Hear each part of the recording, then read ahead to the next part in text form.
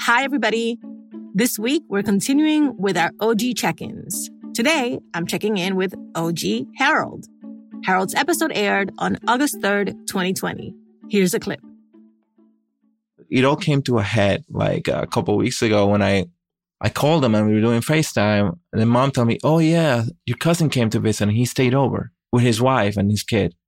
And I asked him, Mom, but like, you think that's okay? That's safe? And I've been trying to think about this, how to have this conversation, because it's been building up for a while now. So like, I've been planning it out in my head, how to tell them, like, maybe you guys shouldn't be doing this.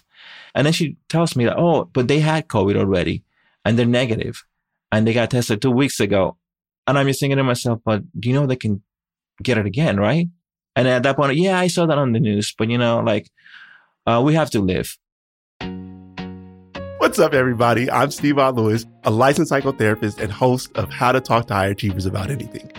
I'm excited to share big news. How to Talk to High Achievers About Anything is back. This time, I'll be joined by a very special person, someone whose name you know very well.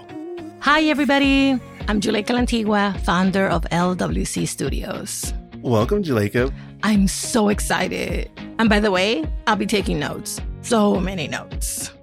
As always, on the show, we get to hear stories from Black and brown folks who are out there doing great and amazing things. Then I do my thing of offering some feedback and strategies to help us navigate personal and professional challenges.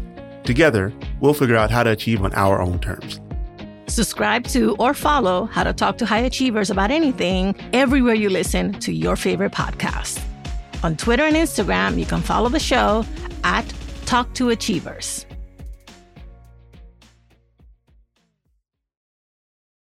From KPBS and PRX, Port of Entry is back. This season features cross-border stories about artists and musicians turning pain into superpowers. A kid caught smuggling drugs through the U.S.-Mexico border becomes an artist and designer. Carlos Santana's best friend, musician Javier Batiz, turns down mega fame for family and community. Port of Entry, a narrative documentary podcast, offers cross-border stories that connect us all. Visit portofentrypod.org or listen on Apple, Stitcher, or wherever you get your podcasts. Hi, everybody. I'm Juleyka Lantigua, the creator and executive producer of How to Talk to High Achievers About Anything. And I'd like to invite you to be a guest on the show. Every episode, we talk to Black and brown folks striving to do big things and looking for ways to level up. Licensed psychotherapist Devon Lewis offers feedback about aspirational challenges we all face. Things like imposter syndrome, perfectionism, and especially how we define success. We'd love to hear about your triumphs and where you still trip up sometimes. Send our producer, Virginia, an email so she can get your story on the show. She's at virginia@lwcstudios.com. Harold and I spoke during the summer of 2020. Back then, he was incredibly worried for the safety of his parents, and he was also really upset with them for not following COVID safety guidelines. Over the past year, there have been so many changes for all of us. Lockdowns, reopenings, new variants, and finally, the arrival of vaccines. So for this OG check-in, I wanted to know how Harold and his family had endured the uncertainties of the coronavirus pandemic over this past year. Let's get into it. All right. So my name is Harold Martinez. And if you heard the first time I was on this podcast, I was really angry. My mom and dad were not taking the pandemic seriously. The way my wife and I lived through the pandemic was really intense.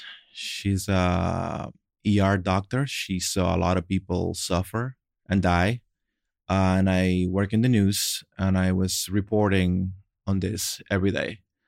Just the fact that my mom and dad didn't want to take measures, use a mask, stop having people over, really made me upset and angry. And it ended up being an argument with my dad that set off a sequence of events where we no longer talk to each other, and I'm no longer part of the family. Okay, a lot must have happened. So let's start right at the episode. When the episode hit and you heard yourself talk about that part of what was going on during the pandemic, Did it resonate with you? Had things changed in the few weeks between when we talked and when it published? What had transpired?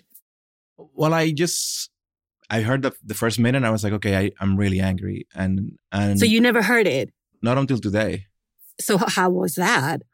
Well, I'm much better today. I'll tell you that much. I've been seeing a therapist all along. So like that was good for me. You know, we Dominicans, we just take it all in and then, sweep it under the rug and just don't talk about it until something blows up and then everything comes out. I know you and I don't know each other, but I'm very like low key. I'm not in the business of telling people what to do unless like it's something really bad. But then seeing how they were behaving and how my brothers were behaving, I figured I should just say something. And then little did I know, like I discovered so many things from my brothers and my mom and dad, like their political leanings, their news sources they were paying attention to, how they saw me because I worked in the mainstream media, how they saw my wife because she was a doctor.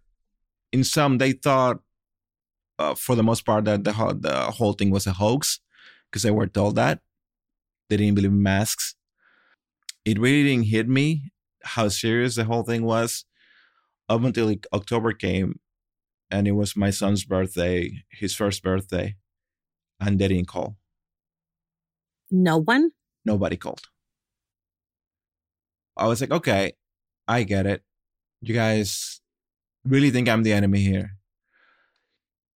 My mom showed up like a couple days later, I guess to show face, but nobody called that day. Nobody called. I'm like, okay, fine, you're mad at me, but it's your grandson, it's your nephew, and you guys don't care? Okay. So from then on, I just like started bracing for mom and dad to get sick and die. I was afraid that something will happen and they will not tell me, you know? And a lot of things happened, but I never knew about them until months later. One of my brothers got COVID. Oh, one of the police officers? Yes. My two brothers are police officers, and like the two of them are on the street and they don't believe in masks. And one of them got COVID, like real sick. My mom texted me, hey, your brother is sick. He's got COVID. I'm like, okay. Did he get a shot? Oh, no, he didn't take the vaccine. Okay. So a week goes by. Oh, your brother now is in the ER. So then my mom is texting me, telling me, hey, so they gave him all this medication. Can you ask your wife? Can you ask your wife? Can you ask your wife? This is the same stuff that Trump got when he got sick. This is the baseline they're going for. Right. Should we move to a different hospital? Because we heard that some hospitals have better funding for COVID and stuff. They text me the list. And then I show it to my wife and she's like, yeah, that's a cocktail. That's all they're going to get. He got on a ventilator. Oh, my God. They did this crazy thing called ECMO, ECMO, which takes your blood out of your body and oxygenates it because your lungs are not doing that anymore. Then he got better. My mom and dad are not calling me. They're not telling me. I'm finding this out on my own. I got a text from he left the hospital from my mom. Hey, your brother left the hospital. He's in his home now. I feel that if he hadn't gotten on the ventilator, I wouldn't have known. If he had been in the hospital for a couple of days, like most people, I wouldn't have known. So it was only when it got worse that they wanted to get information from my wife that they reached out. I don't really know what to say other than like, it really sucks. I really wish my mom and dad were involved with my son's life. I really wish my brothers were around for him because he looks just like them. And like I see my dad in him, I see my mom in him, I see my two brothers in him. And this is the one thing that I'm going to tell them one day because I'm hoping that we talk one day. It's like, guys, you missed this. The first 2 years of his life, he was nuts. Well, first, I have to say, as a fellow Dominican, all of this is frightfully familiar for me. I greatly empathize with you about that. But on the flip side, I want to congratulate you on getting to the point where you recognize that there are limits to what you can do. And then more importantly, there are limits to what you can care about right now. So tell me about what it was like for you to have those moments of recognition and then to turn that recognition into action, into behavioral changes. I mean, I have a 2-year-old, so like anybody who has a 2-year-old knows that you don't have much time to think. Thank God for that sometimes. I mean, I'm reacting. I get up in the morning, he's up. I gotta be with him. And then I go to work. And then when I'm working, I don't have much time to think because it's been so busy.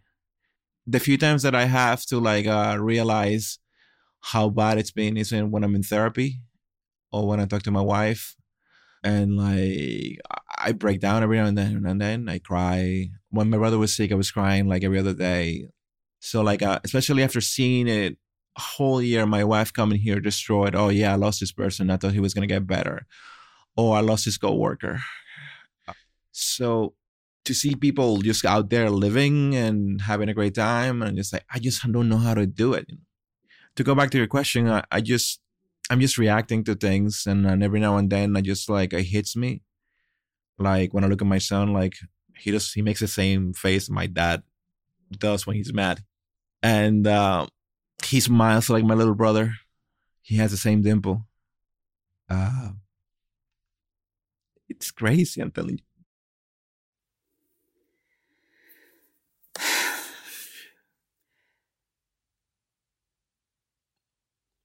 I'm sorry, Harold. Thank you for hanging in there. This is hard. This is really hard. I mean, I'm not mad anymore. I used to be mad. I'm just disappointed. I feel I was doing the right thing, you know? Okay, I get it. People who watch certain channels, they get what they want to hear. I work in the news, and it just so happens that where I work, we try to say what's happening, and it's been bad.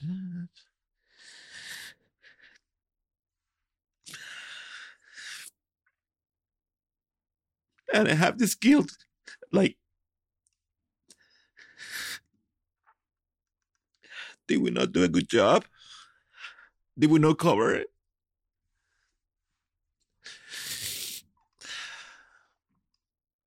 Should we have shown people die so people got scared and took it seriously?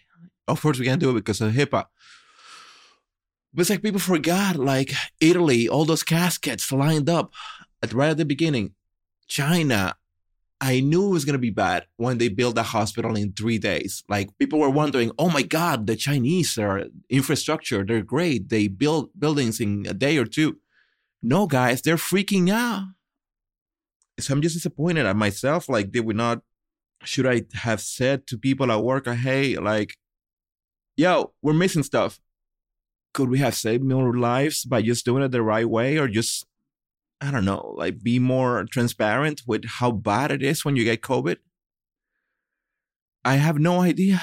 I'm going to have to live with that now. So I'm trying to learn how to make peace with my situation. At the same token, I know who my family is now and what they can do, which is like turn their backs on me altogether and my son. You know, like it's broken, it's severed. I thought my mom was going to teach my son Spanish. It's not going to happen. It's going to have to learn from me. I mean, whatever I have left, which is not great. I don't know how we can come back from this. It's just been hard, you know? So I do. But I want to ask you if you recognize that within what's possible for you in terms of helping your family understand, you did everything you could. You warned them, you shared information, you modeled the behavior, you had a medical expert who could give you accurate, up-to-the-minute information, and you shared that. And, you know, the fact that they came back and asked you for advice from your wife is also an acknowledgement that, okay, so they know stuff. They know things that are important to know. We can trust them that they're going to give us good information. I mean, I could look at it that way, but then when he got sick, we told them, hey, there's this thing called ECMO. Maybe try to get him on that. I mean, like 2 minutes later, she sent me a link. Oh, somebody sent me that from my WhatsApp group. So I'm only a voice. You know, all of us have like our groups and like we share links and like we have our echo chamber of things that we want to hear, we want to be into. I'm only a voice and like they still see me like a little kid. I mean, I know my wife's family, sometimes they don't trust her, even though she's a medical expert. So they go online. That's what we do now. We go online.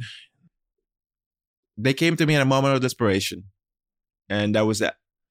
So, I mean, there is so much disinformation, especially since the pandemic, that is rampant among Latinos and other minority groups.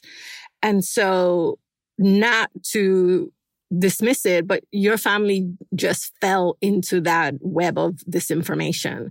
And it has literally cost people's lives because they trust what somebody in a WhatsApp group shared with them more than a medical expert, even in their own family, like your wife. Yep. So last question is, how do you move forward? Do you just wake up every day and focus on your son, your wife, and you? Well, my wife is pregnant. Congratulations! Yeah. Oh my God! She's due next month. Up until recently, it was just like my son, my wife, and me. And now, you know, the last 3 months, like it's just like, oh, it's happening. Yeah. Now I see the little clothes. Now the crib is coming today. So it's great. I'm not gonna lie. When I think about that, I get so happy. I just try to focus on that. Every hour, a couple minutes a day, my family goes through my mind. Like, how is so and so doing? I'm just slowly learning to make peace with it. I'm hoping that at some point things get better, but it is what it is. I'm gonna have 2 kids. Our son is 2, and like he has no idea what's gonna happen. His world is about to change. He's gonna be a big brother, though. So it's gonna be amazing. So yeah. Harold, thank you so much for coming back to the show. I am so grateful that you came and shared your story. You got it. Harold's original episode is called Parents' Reason for Ignoring COVID-19 Restrictions? We Gotta Live. You can find it in our feed and on our website, and we've also linked to it in the episode notes.